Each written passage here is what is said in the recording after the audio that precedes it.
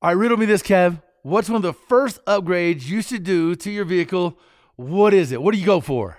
Well, you might think power, but ultimately, from a smart and safe perspective, definitely the brakes. Yeah, no doubt. Upgraded braking system can really transform a vehicle's performance and honestly give you better peace of mind behind the wheel in any situation.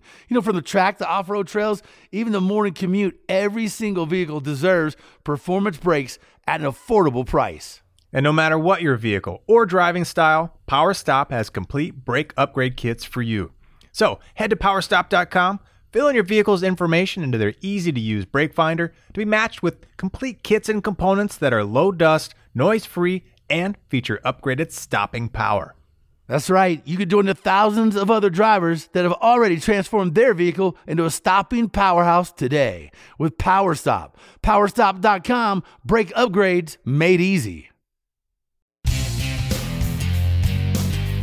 It is the Two Guys Garage Podcast. He is Kevin Bird. I am Willie B. And we are fired up. Today, it's all about the big stuff, boys. You know what I'm talking about.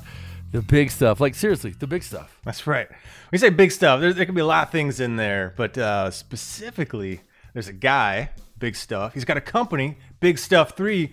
And this guy makes some of the biggest power that you've ever seen. And he's been doing it for so many years, it'll blow your mind.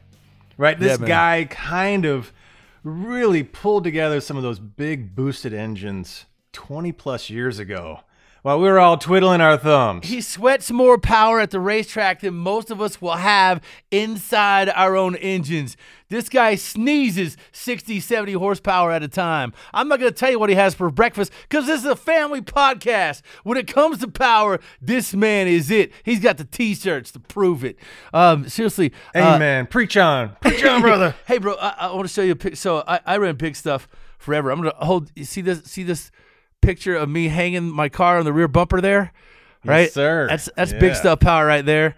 That's back in the day. I run Big Stuff 3 on my car, and it's I gotta tell you, man, it's one of those systems that, God, it's a lifesaver. Everybody, this is no joke, man. You know how we talked to certain people before, and there are certain guys that you sort of idolize that you know are doing the right thing at the track, right? When you see some guy that has a formula down, he's got a crew down, he's got all the data logging, he's got, you know, all the conditions memorized or in some log book or something like that. The guy has always got all the, you know, the T's crossed, the I's dotted, and he's the toughest competitor at the track. One thing I noticed really fast when I started, you know, you evolve as a racer. You got a street car that you go, you know, racing every once in a while in. And out where I'm at in Colorado, you know, in the altitude issue that we fight, you know, an 11-second street car is actually pretty fast out here. I won a 10-second street car challenge a number of years ago, and man, my car was tough to beat on the street. But as you graduate and you meet the real deal racers and guys that are really going fast, one thing rings true. All of them are running a lot of the same equipment. They all have ARP stuff. They're all running, you know, Cali stuff, and they all have Big Stuff. When I stood over the track and really wanted to make power, everybody's like, you got to go with Big Stuff 3. You got to get a Big Stuff 3 kit. You got to get, you know, everything that it brings to the table, all the data logging, all the info, the data, everything you need to run it. And it really was. It was one of those things where you had to evolve as a racer, and that was the company you had to go with. You know, hands down. Well, you know, we don't have just somebody from Big Stuff 3. We have the guy that created it. And there are many in the hot rod world, racing world, that pretty much will flat out say that John Meany is the godfather of aftermarket EFI. This guy has been in it from day one and has started company after company. The big brands. You know, he started back at Bosch. He learned the ropes, right? He's an engineer and a hot rodder. So he's kind of that mega smart car guy / engineer. But he went and started his own digital fuel injection. I think it kind of got merged with Excel or bought out by Excel. The other big names, you know, Felpro / Fast. We all know about Fast fuel injection. Holley. Come on now. I mean, this guy has been on the forefront of taking what the OEs were doing, you know, back when you had to, you know, burn a chip, you know, back when it was really awkward and painful to work on fuel injection. You know, he had the foresight, the vision, and the mental capability to say, guys, we need access to that level of control. The fuel, the spark, and he's just progressed it all the way to where he's damn near perfected it on big stuff. And it's not just, when you say, I want to go fast, it's not about the fuel and the spark and how much you can shove in there. His system is like a whole vehicle management rocket ship computer, from traction control and how he's doing, trans control and shifts and you name it. Those are all the little things that you got to add up to be the fastest guy on the track. Yeah. Yeah. Not to mention today's modern cars, all the creature comforts that now have to, go along for the ride, because you look at what's happening now, Sick Week is happening. You got Drag Week, you got all these, Rocky Mountain Cruise Week, all these certain cruises and events where you're going on long, long hauls. So a lot of creature comfort comes into play. There's street cars out there running, out where I'm at, there's 8-second street cars all over town. That's a real street car. It's crazy. It's nuts. So to have the guy on that really, led the way in pioneering how to manage that, the power, and tie everything together, the BCM, the PCM, everything working and functioning together, man, we're getting gooey today. So let's take this break. Let's knock this break out, come back with John the Man Meany, and talk some fuel injection, Big Stuff 3 on the way. It's the Two Guys Garage Podcast. He's Kevin Bird. I'm Willie B. We're back after the break.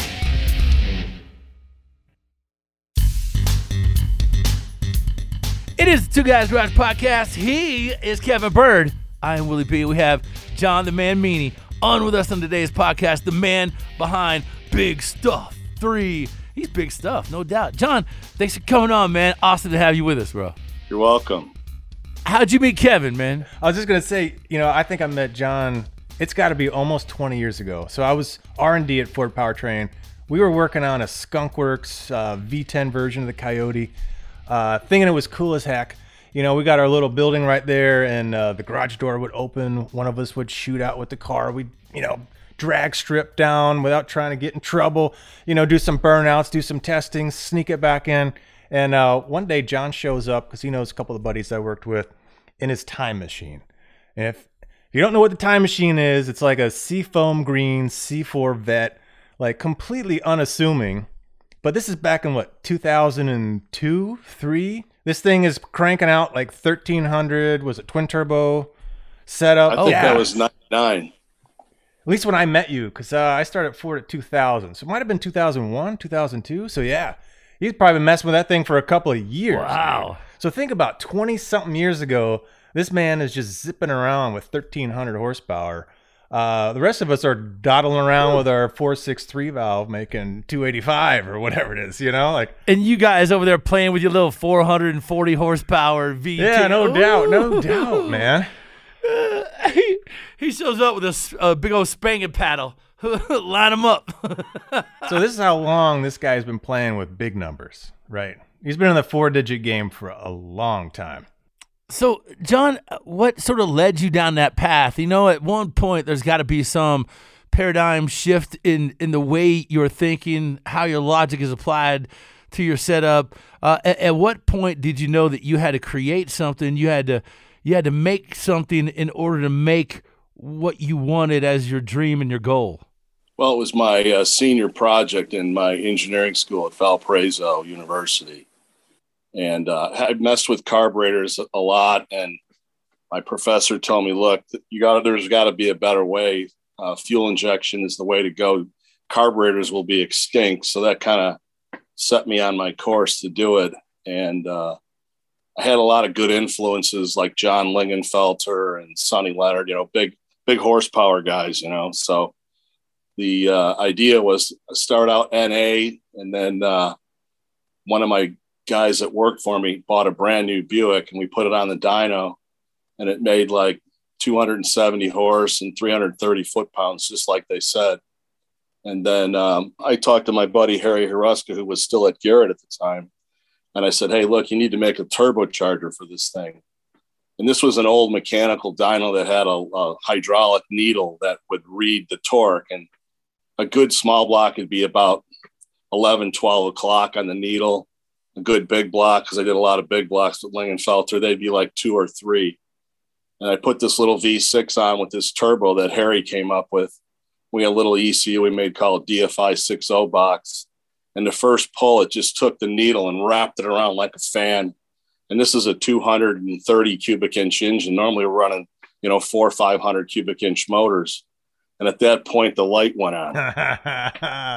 Yes, so I told Harry, I said, you got to go home, quit Garrett, and start building turbos, and let's get after this. So that's how Precision Turbo basically started, was after that dyno session. Wow. What a cool story, man. What a crazy story to even think about. Yeah, because Precision is just a name you just, in racing. It's been there in those big high horsepower sort of setups, and you think about how that all started, and it pinned the needle. That's a good story to relay to others, man. Way cool. So this had to be back like mid-early 90s? How long ago was this? Oh, man, you guys are making me reach back for a while. Now, I would say, when a Buick Grand National came out was in 87, right? So maybe 90-ish. 90. Man. Yeah. The time I was driving the time machine around, I think by 95. No kidding. Yeah. Wow. Yeah, this guy's been playing in the sandbox for way too long. He's just run circles around most of us. Now, you started the Grand National, and God, if I'm going back 20 years, I've been to your house, your dyno. You were playing around with 2JZs. I know you've been binging LSs. You did a lot of motors for like Troy Trepanier, Rad Rides by Troy. Those are like LTs, whatnot. You've been around everything. What's been some of your favorites? And I'll save, you were texting me recently some of your newest ones. So let's hold on that. So that's going to be kind of some really cool surprise from left fields. What are some of your other fun favorite engines that you just cranked up some sick power on? I'll tell you a Troy story. The first time I met Troy, you want to hear that one? Yeah. Yeah. So him and his old man, he calls me up on a Friday and he tells me he wants to dyno this big block. I'm like, okay, bring it up here. So he brings it up. We put it on the dyno, start it up, and it's vibrating the whole dyno around the cell. And I said to my guy, I said, Kevin, did you put the right flywheel on there? He goes, yeah, I put the externally balanced one on there. I go, just humor me and put the internally balanced flywheel on. So we put the internally balanced flywheel on, and it was worse. So Troy's like, do you think we can spray it? I'm like, dude, I can't even run this NA. It's so bad. So he's like, you're kidding me. I was like, no, we're done. You guys got to go. There's no way I'm even going to rev this engine up to 5,000. It's going to fly apart and go oil all over my dyno. So like, why don't you take that? He goes, well, we're going to take it back. And I'm thinking, yeah, right. We'll be back here on Monday. This is a Friday, right? I'm thinking, right. Monday morning at 8:00, they were knocking on my door. They had put the whole engine back together. They took the crank out, found out it had 6 pounds. I don't even know how you get 6 pounds of heavy metal in a crank shaft to balance it, right? But it was 6 pounds out of balance. So they went up to Wisconsin, got a new assembly, rotating assembly, brought it back down, and then started it up, and it was just purred like a kitten, And then they're like, now we know why he didn't want to run it, So the thing made like, I don't know, with nitrous 1,200 horsepower back in the day. And that's when Troy went to they had some car craft thing out there at Milan, and everyone else was there with their little, NA TPI motors. And Troy's got a big block injected with 3 stages of nitrous. And we on motor, it ran like 12s, and the first stage it went 11s.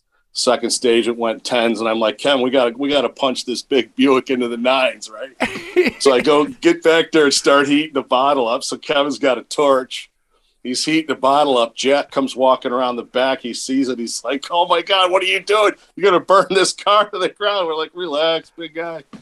So then Jude, right before we strapped Troy in for his 9-second mission, his mom says to me, hey, you better not kill my baby. I'm like, don't worry, Jude. It's okay.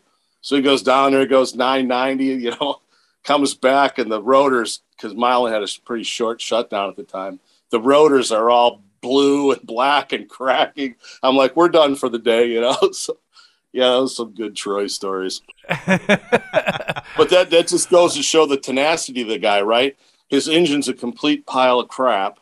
He leaves on a Friday, kind of like, with a, dick in the dirt, and then comes back on Monday, all ready to go, and we knocked the thing out in like 2 hours, right?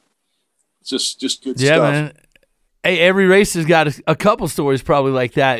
Rebuilding the pits, changing out rear ends. It's all part of it. That's what it makes the sport so stupid addicting. At the same time, arguably indecisive as to why we do it and spend so much time at it. It's brutal, but if you had a good day racing, it means you got the loaded car at the end of the day, and hopefully put down some good laps and made your best run at it without hurting a lot. So it's addicting, but God, there's nothing funner. There's nothing more exciting, for sure. Especially clicking off an 11, a 10, and into 9s. Yeah. Well, it sounds like if we go down a timeline, you were going down the path of developing EFI, which gave you a tool that not a lot of folks had. Gave you the experience with it to know how to really utilize that tool. But at the same time, you were playing around with some pretty big power numbers and power adders. Still, again, early on, and everybody else is just doing an NA fuel injection. Oh my God, I got to tune this thing. Oh geez, how's this work? But you were kind of jamming both. And did you feel like they were feeding each other? You were getting on some big motors, making some big power, and it was just driving you to, keep developing the fuel injection, keep adding capability. What's my limiting factor? They just kind of, drove each other. Yeah, it was. You started out with the streetcar stuff, then we started to get into the race stuff. Mike Morano, him. He's got the time he had a Sonny Leonard naturally aspirated engine.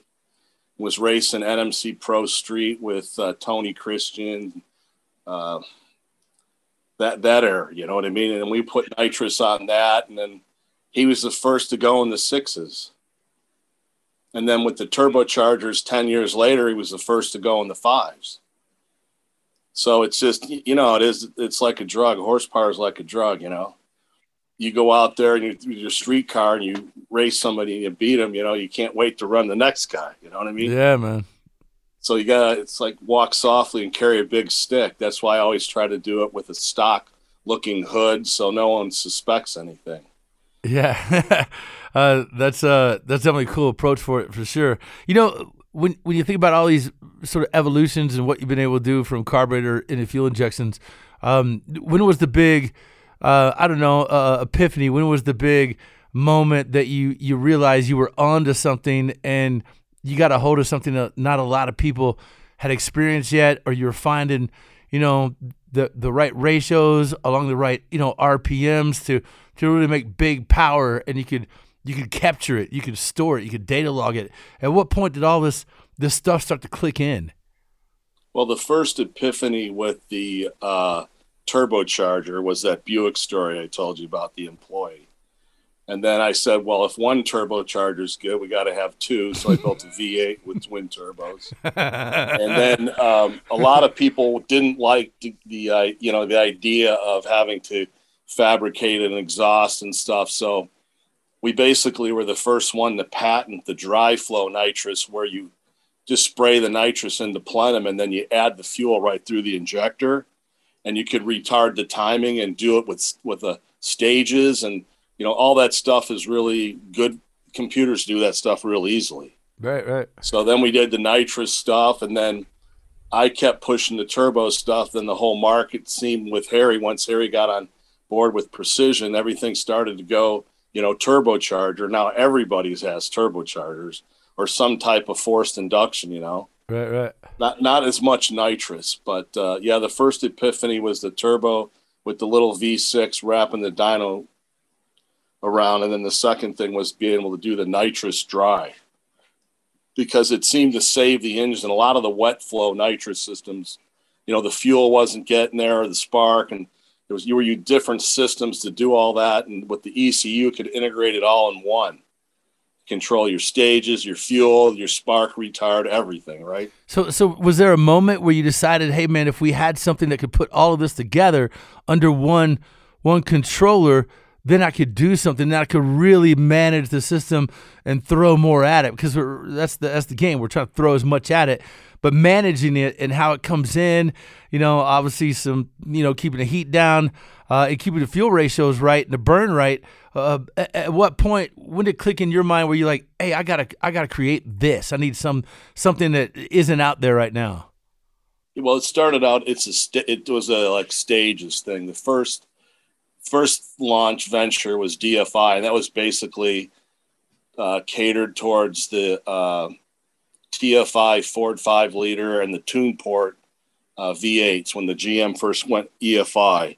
So that's when we first started. We probably started before 85. I think we had an ECU to go by 88 that you could plug right into your stock harness. And now instead of using, like Kevin mentioned earlier, a chip, you could have a laptop and you could basically alter the fuel and spark in real time. And so if you put different cam headers, more compression, all that, you could retailor the fuel curve.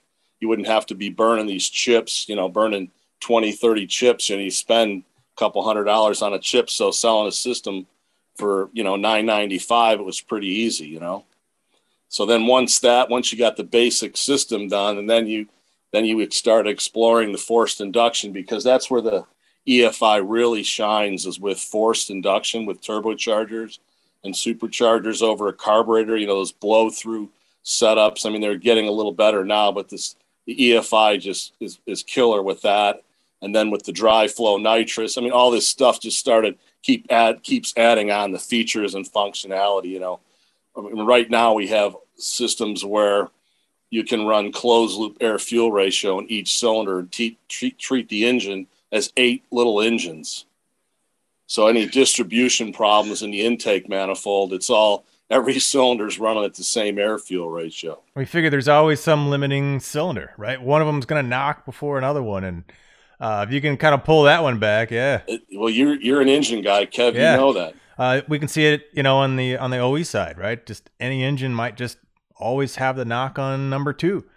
It's just ingrained in it. And so if you can go in and back out 2, but push 3, 4, and 7, man, you're just going to find more power. Yeah, we call those the worker bees. Some cylinders, and how we found this out was the new ECU will do the in-cylinder pressure, so it plots the pressure in the cylinder versus crank angle, and you can see the difference in the different humps. They're like little bell-shaped curves.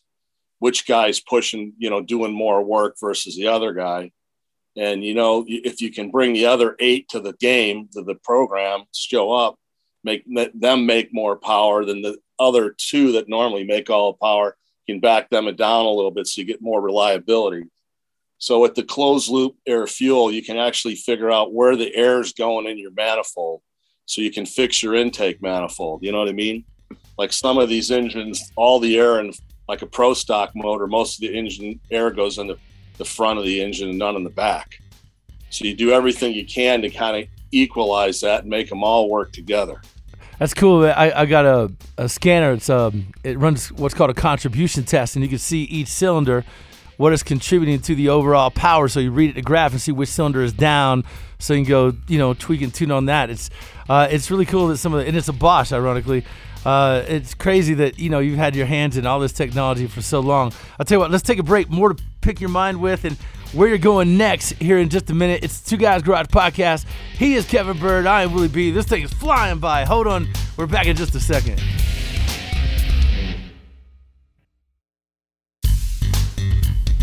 It is Two Guys Garage Podcast. He is Kevin Bird. I am Willie B. And man, we have the man, the myth, the legend, John the Man Meany on with us, the creator behind Big Stuff 3.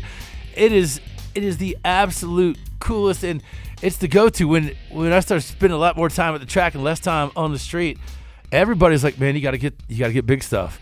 And I remember looking at those graphs and some of those tables, and you remember back in the day when you would see these little drawings and you would stare at it for a minute, and then all of a sudden, woof, there would be that image that appeared. You'd be like, I got 3D. it. Right. Yeah. That's how some of the tables looked.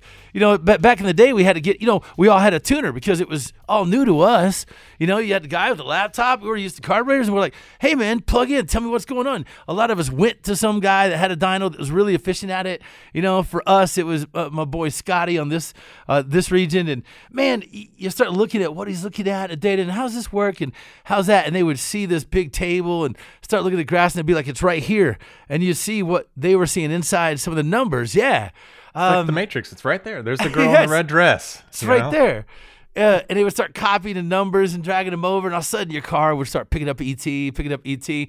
But all of that data logging, all that info, it used to be so tough to obtain. Think about what you had to do in order to be able to do the things these computers are telling us now. All this information, before we left the break, he was talking about how to equalize each of the cylinders. You got the worker bees, you basically got some that are contributing more, some are contributing less. So if you can bring those other cylinders up and make everything even par, how much more efficient and how much more power would you gain for it? So it's tricks like that John, I got to tell you, man, that's always in the quest of racing and who's going the fastest. That's what separates the winners from the losers, man. Well, speaking of winners, John, tell us, from your many years of experience, right, from dyno to on the track, what are some of the key things that it's kind of a no-brainer now to you for making big power? I mean, I think we're all kind of catching up, but kind of give us the top ones for making big power. It might not be so obvious. The turbocharged stuff. Basically, if you can go to methanol, you're going to have twice the much of fuel. It doesn't have the exact BTUs that gas does, but you're going to burn twice as much of it. So with the turbo stuff, if you can go to anything with the methanol base that carries a lot of latent heat. So that's what helps the turbochargers and the supercharger stuff. Like the power they're making with E85 now, it's just incredible. You can buy E85. Well, a year or two ago, you could buy it for less than $2 a gallon, where C16's like $14 a gallon. You know what I mean?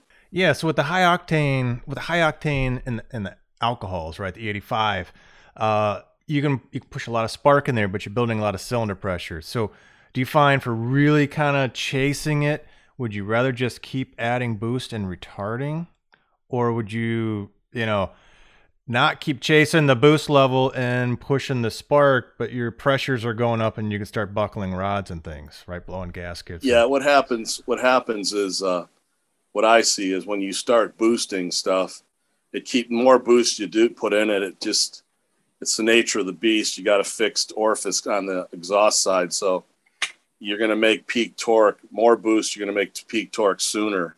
So you have to have your spark and fuel curves accommodated, set up for that, right? So I would say the biggest thing is with gasoline is if you can run E85 on a street car like in my truck. I showed you that video of it running that V12. That on gasoline, when I ran Glenn, that one party that Troy had, Glenn had a brand new Gallardo there, and we ran out and ran on the highway with it from like a 60 roll to 140, and the truck beat him. And that was with gasoline. That was only 10 or 12 pounds. And then when I put the E85 in it, I could run it up to 20, 22 pounds, and it felt like a whole other engine was in the car. Yeah. It's like an after booster, you know what I mean? Yeah. So, the other side of the NA stuff is you want to cool the plenum, but the other stuff is more boost with fuel that'll take it. That's right. Because otherwise you're just going in that death spiral. Yeah, man. You're just pulling spark. You're boosting, you're pulling spark. You're boosting, you're pulling spark. It just gets hotter and hotter. You're trying to ride that line. That's one thing is like when they start pulling, like different engines like Ford engines, when they start to rattle, you got to pull a bunch of timing out for a while.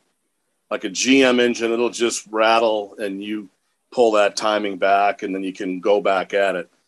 But a Ford engine, for some reason, it just, once it rattles, so you have to know it's basically engine based too. Like the new Dodge Hemi NA power when they first came out was like 22 degrees of timing. Everything else is like 38, and the LS motors were like 32, 34, and those things were down in the 20s. So they're doing a lot with swirl in the cylinder head and homogeneous, how homogeneous is, and the burn rate's real quick in the chamber. So all that stuff, everybody's doing different things. It was a Hemi engine, a new Hemi engine, right? It had 2 spark plugs versus, it was still a hemispherical combustion chamber. So yeah, it's dependent on the engine too. There's different engines want different things, right? Crazy, man. I wish the podcast could last for hours because you're definitely a guy you could just have on and pick your mind about a bunch of different setups and what we should be running. Let's talk about what you guys are doing now in the world of, there's so much out there now that, that is available for us to learn and, get info on. What do you think the next evolution? What's Big Stuff 3? What's out new for applications? Because I'll tell you, I went through a big evolution on my car. I used to run Big Stuff 3, but I'm actually going to the track this year for the first time with it in 5 years. It took me 5 years to build this thing.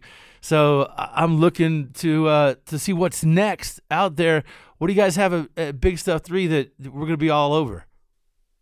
Well, the new Gen 4, which we released like 2 years ago, it has all wireless communication. So no longer are you tied to a cable to make tuning changes. You can go sit in your, air-conditioned toter, bring up all your data, overlay it onto the maps and make the changes to the maps. And you don't even have to plug into the car. It's all wireless. And we went with an Ethernet-based system, so it's 100 megabits per second. I tried to do things that when I make the change, it'll be, last for 10 years before you have to go out and redo it again. And with the new Ethernet stuff and the wireless, to get 100 million bits per second being transferred, you can actually watch the cylinder pressure in real time and crank angle, where you'd have to have an AVL system. Kevin, you're familiar with those, that just do, at 1 gig on Ethernet to do cylinder pressure data, right? But because of this new chip with the Ethernet on board, we jumped on that versus going to a CAN-based system or a serial type system. So that's one of the things, is having the wireless communications. With the supercharger stuff on the factory stock shootout cars, we're running 802s in those to try to get, because that's a heads up class. And if you can pick up 200 or 300s, that's a ton in those classes. So a lot of the guys are using the 8-cylinder tuning, because not only does the air fuel ratios for 8 cylinders, like cylinder 1 might start out at 12-1, but in third gear, it might be 13-40, so it moves based on going down the track and the pressure of boost you're using in the engine. So if you can keep the ultimate tune on those engines, like you guys said earlier, they'll make the most power and run the quickest. So that has that capability. And then it has basically a race pack built into it. It's got 3-axis G meter, 3-axis gyro. It's got EGTs. It's got 8 air fuels. It's got force shock sensor data. It's got turbo shaft speed sensors. It's got drive shaft sensors, speed sensors. I mean, you can measure all this stuff. And basically how it works is the guy with the most data, if he can interpret it, generally wins. So we sent one whole core. Our new micro is a 32-bit, runs at 260 megahertz, has dual cores. One core, its whole job is just to gather data, where the other core runs the engine. So what'll happen in the future, you'll have more cores, and they'll be tied to different tasks, right? So now you basically have a race pack built inside of your EFI system. And when you look at the data, that's all on one screen. So it's not like you got one set of race pack data, then you got another set of data for your EFI. All that's, all done in one box now. It's funny because we're at like 1,000 hertz data acquisition, and I think the race pack's like 250 kilobit. So it's already 4 times quicker, Did you even see the progression? Because when you started, it was just engine management, right? Now you got your fingers in the transmission. Now you got your fingers in all the data act. Now you're pretty much controlling all the key functions of the vehicle, traction control and how the dynamics of the vehicle launches and behaves as it's going down the track. Everything, BCM, ABS, all that stuff, right? You got to control everything. Yeah, not only that, it's like you got the dashes. You got a CAN bus for a race pack, got CAN bus for our touchscreen dash. We got CAN bus for Garmin, like in boats when they have dual engines. So it's not only that, but it's also displaying data too, right? Yeah. It's funny because when it first started, it was called the DFI 50 box, and all it did, because they didn't even have electronic distributors back then, is control the fuel. And then you tuned your spark curve, I'm showing my age here, with a vacuum canister and a set of weights and springs on a distributor, right? So then when the electronic distributors came out, then we made the interface to that. So now you could do fuel and spark in the same box. And then we said, okay, well, we're going to add a wideband O2. So we had the first closed loop wideband O2 sensor system. And then we said, well, we need data acquisition. So we put that in there. And then we said, we need more of the vehicle data, not only do the engine, now we got to start doing the vehicle. And yeah, it just keeps progressing and progressing and progressing. It's just like when you consider an Atari computer, that's basically what you used with a DFI system back in the day. And now you're using Windows 10 machine, 10, 11 machines that you can, do. It's just unbelievable the difference in the power in the last year with the computers. Well, it's been a pretty incredible journey, man. And you have really been on the forefront of so many aspects. Like I said, from, making EFI accessible, usable, powerful, really identifying then as a tool what you can do to the engine to make more power, to get smarter about making more power, to then applying it to the actual vehicle to make the car go faster down the track.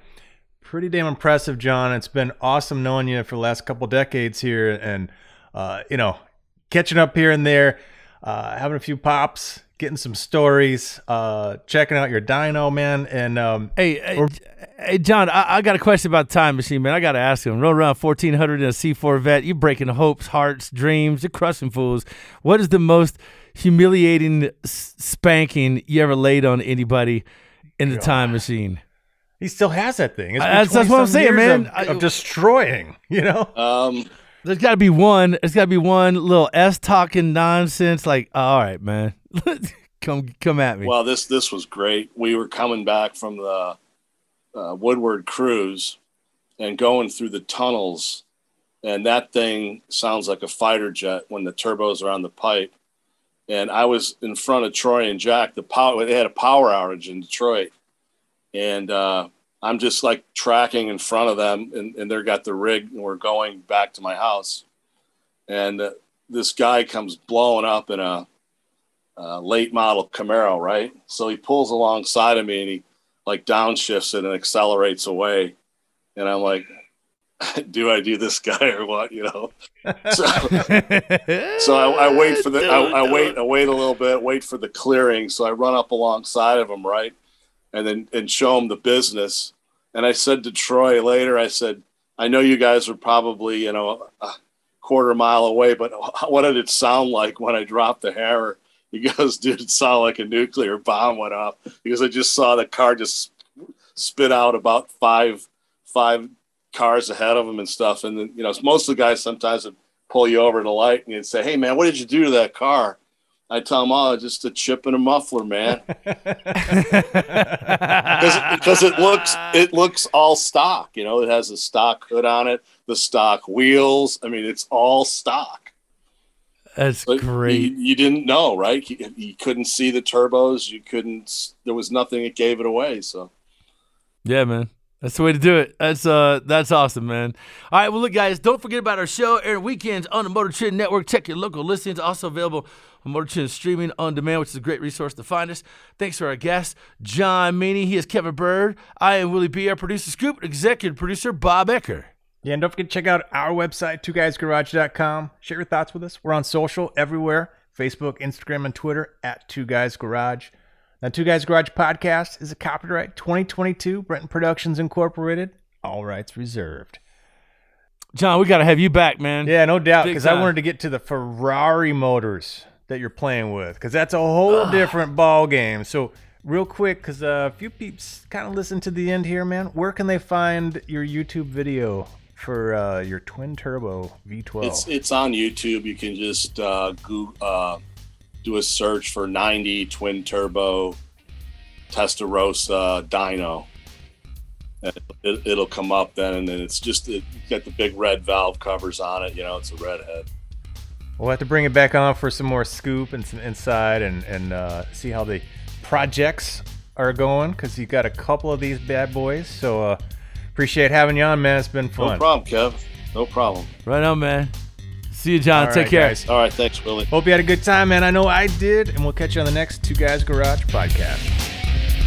Two Guys Garage Podcast is a production of Britain Productions. For more episodes, visit iHeartRadio, Apple Podcasts, Google Podcasts, Stitcher, Spotify, or wherever you listen to your favorite shows.